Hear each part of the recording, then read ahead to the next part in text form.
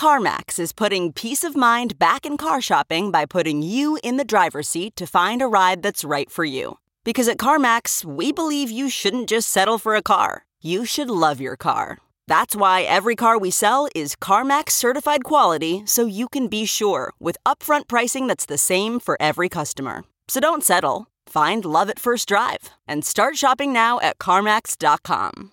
CarMax, the way car buying should be. Himalaya. You're listening to Think Like an Economist, a Himalaya Learning production. For exclusive content like bonus episodes and supplemental materials for this podcast and others like it, go to Himalaya.com/econ and enter promo code ECON, E-C-O-N, at checkout to get your first 14 days free. It's time to think like an economist. My last job, I worked as a domestic violence advocate at a nonprofit organization. I did a lot of social work type things, so working in courts, working with victims of domestic abuse, working with offenders. And I had left that job right at the time that I had my second son. And I absolutely loved it. It was something that I knew that I wanted to do for the long term, and I wanted to build my career there. This is Megan from Maryland, and her job didn't just help pay the bills, it also brought her a lot of satisfaction and a sense of purpose.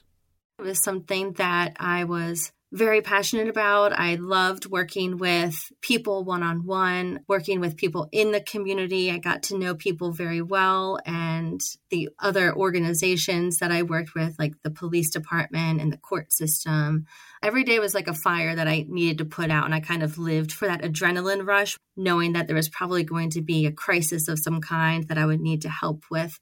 But after having her second child, Megan couldn't afford to work anymore. That may sound like a contradiction, but the cost of childcare was just too high. It was really hard to leave that job, and I still really love that job. That's what I was meant to do and where I was meant to be. This is a dilemma a lot of parents face and is one of several issues which impacts how much and whether people decide to work. But first, we're going to look at decisions which go into hiring on this week's episode of Think Like an Economist. I'm Betsy Stevenson. And I'm Justin Wolfers.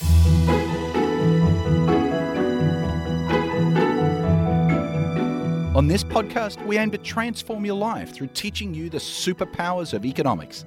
And Naztaran Tavakoli-Farr joins us. This week is about the labour market, which is both a huge topic and also really relatable for all of us.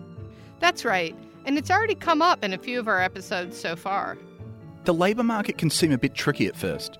So far, we've been talking about businesses making products or services and buyers purchasing them, supply and demand. The thing we need to get used to now is that in the labour market, it's workers who supply their labour and employers who demand labour when they hire them. So I sell my labor to the University of Michigan, my labor being my world-class expertise in economics. The University of Michigan wants to hire top economists, so they demand my labor. Or you could say they buy my labor by paying me a price for it. That price is also known as my wage. I'm a seller of labor, and the university is the buyer. I guess most of us don't think of ourselves as suppliers, so we need to get to grips with the fact that we are suppliers, selling our labour. So, as always, should we start with demand? Let's do it. So now businesses are demanding things. They need people to work for them. Let's start with deciding how many workers to hire. Here we bring in the marginal principle. So when a boss asks, how many workers should we hire? They really need to break the question down into, should we hire one more worker? And to do this, they need to figure out how much extra revenue each worker brings to the business. We call this a worker's marginal revenue or marginal revenue product. If a business wants to know whether they should hire an extra worker, they need to make sure the extra revenue which this worker brings to the business is more than the extra cost of hiring this worker. Or in economics speak, the marginal revenue a worker brings in needs to be more than the marginal cost of hiring them. And the marginal cost is just the wage. In our episode on the marginal principle, Samir from Milka Coffee Roasters in California told us about how he decides how many baristas to hire. You can go back and listen to that episode for the full details, but briefly, we heard that his first barista brought in a few $100s for the business, and the cost of that barista was about $100. The second worker added about half of that, and worker number 3 added about a third of that. It made sense for Samir to hire 2 baristas. Employers need to make sure that the money an extra worker brings into the business is more than the cost of that extra worker. And so I guess if the wage falls, it'll be cheaper for Samir to hire more people. What else can change his demand for workers, or rather baristas in this case? Anything that changes demand for coffee drinks will change Samir's demand for baristas. Say coffee becomes more popular, so people are willing to pay more for his delicious coffees. This makes the work that his baristas do more valuable, making it more likely that it'll be worth hiring more of them. After that, the demand for labor is also closely tied to capital goods. These are the tools and machinery that workers use to do their jobs. For Samir, if espresso machines become cheaper, then his baristas can make more coffees, so they add more to the business. In this case, coffee machines are complements, as these espresso machines help the baristas do their job. Machines can also replace workers. Vending machines are an example, as they do away with making your drink altogether. This type of capital good is called a substitute, as it can do the job instead of a worker. And if such a state-of-the-art vending machine drops in price, well, there'll be a lot less demand for a barista as a machine can do their job instead. It's actually worth thinking about this when you're choosing your career. If your job involves routine tasks, well, then it's more likely that machines or robots will end up replacing your job in the future. In high-skilled jobs, labor and capital goods are more likely to be complements. For example, specialist software can help an engineer do their job more easily. High-skilled jobs are a safer bet for the future, and they usually require a lot of education. I think this question about robots and technology is really important, as so many of us are talking about this and even freaking out about whether technology is going to replace us all. It's also important to pay attention to other costs that employers pay. Some jobs have benefits like healthcare or paid sick leave, and bosses contribute to these programs. These raise the cost of a worker. Sometimes the government will give business owners tax cuts so they can provide these benefits and hire more people. But at the end of the day, what matters for employers is what it costs them to hire an hour of labor, and that's their all-in compensation cost, not just the wage.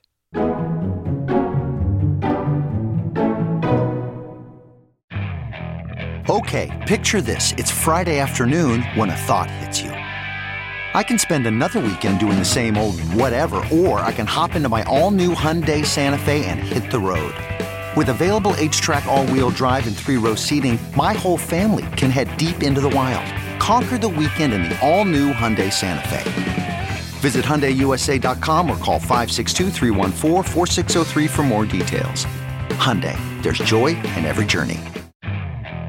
Okay, picture this. It's Friday afternoon when a thought hits you. I can spend another weekend doing the same old whatever, or I can hop into my all-new Hyundai Santa Fe and hit the road. With available H-Track all-wheel drive and 3-row seating, my whole family can head deep into the wild. Conquer the weekend in the all-new Hyundai Santa Fe. Visit HyundaiUSA.com or call 562-314-4603 for more details. Hyundai, there's joy in every journey.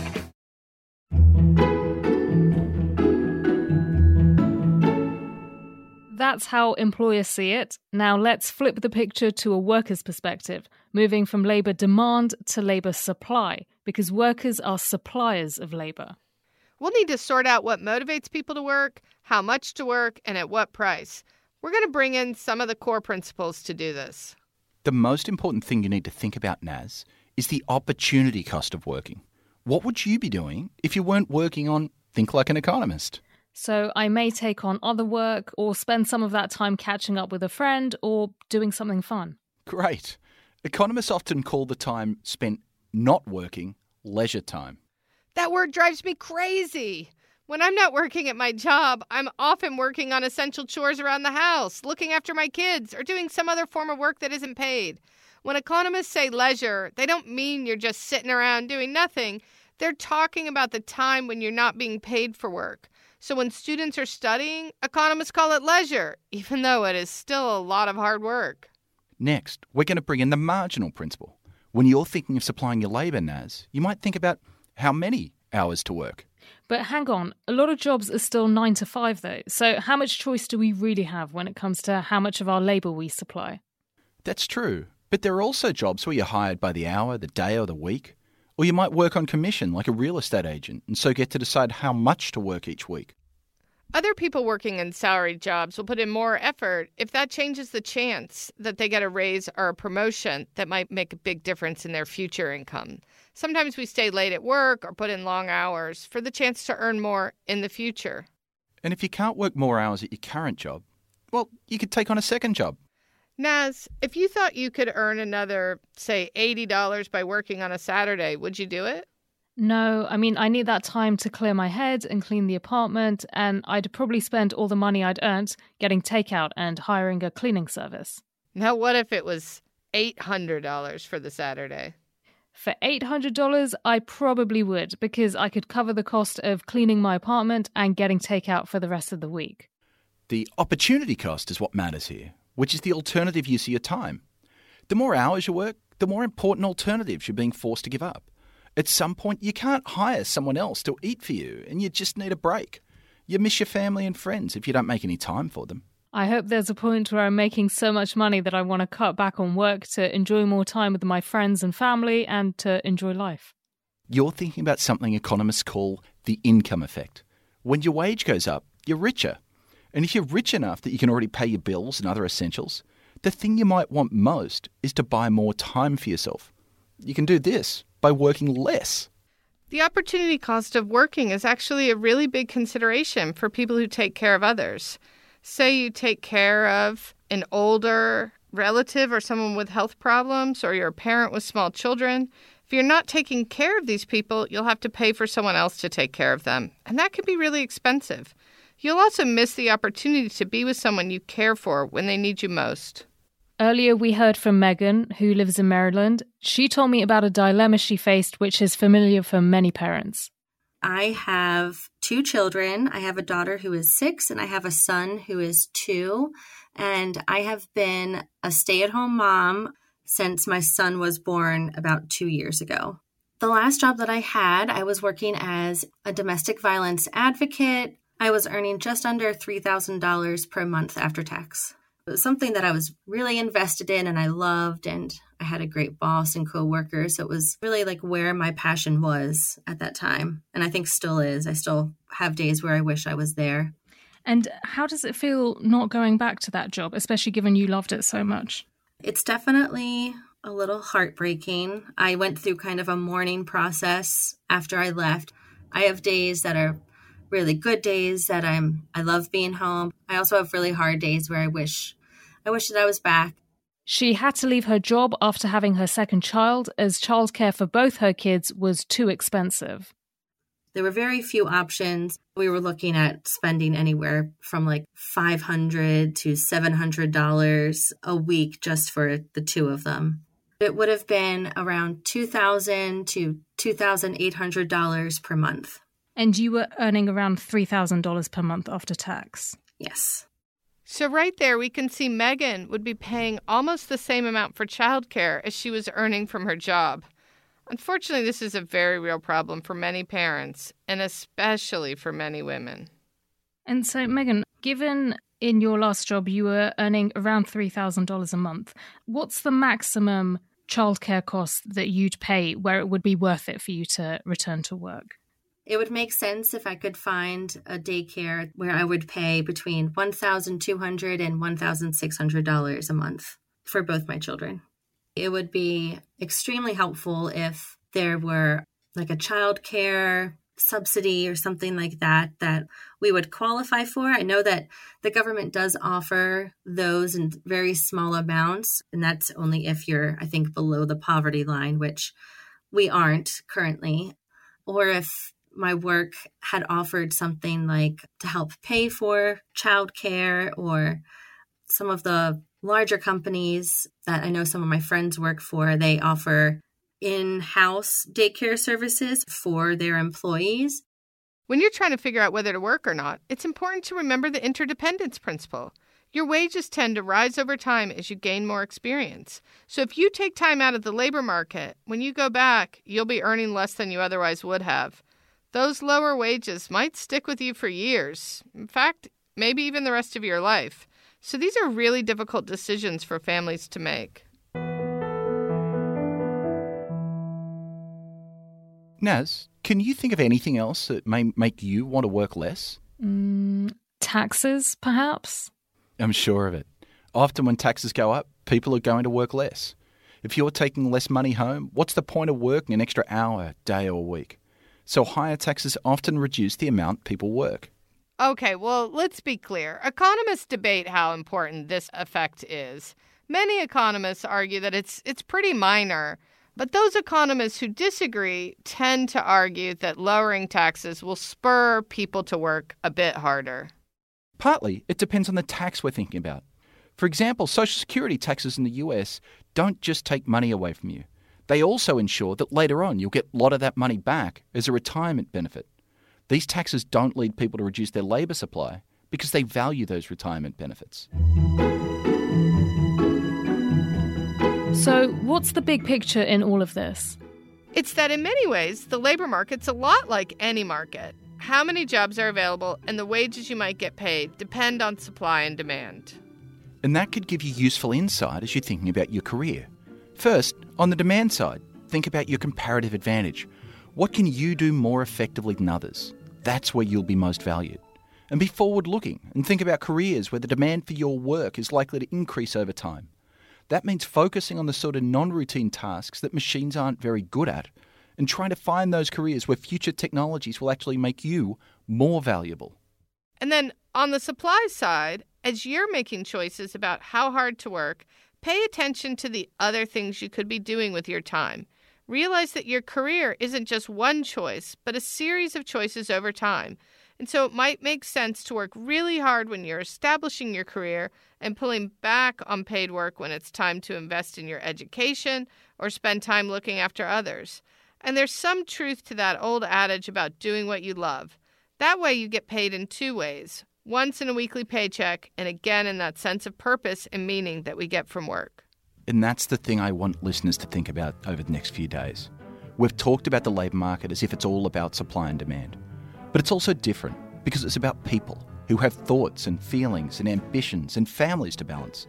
As you observe the people in your life over the next few days, think about how this human element shapes their labour market choices. Justin, Betsy, thanks very much.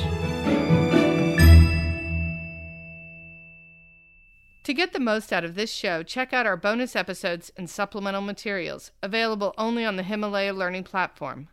Himalaya Learning provides bite-sized courses from world-class thinkers and industry experts such as Arianna Huffington, Malcolm Gladwell, Tim Ferriss, and more for you to enjoy in the app on the go. Go to Himalaya.com/econ and enter promo code ECON, E-C-O-N, at checkout for your first 14 days free. It's time to think like an economist. 1, 2, 3, 4. Those are numbers. But you already knew that. If you want to know what number you're going to pay each month for your car, use Kelley Blue Book My Wallet on AutoTrader. They're really good at numbers. AutoTrader.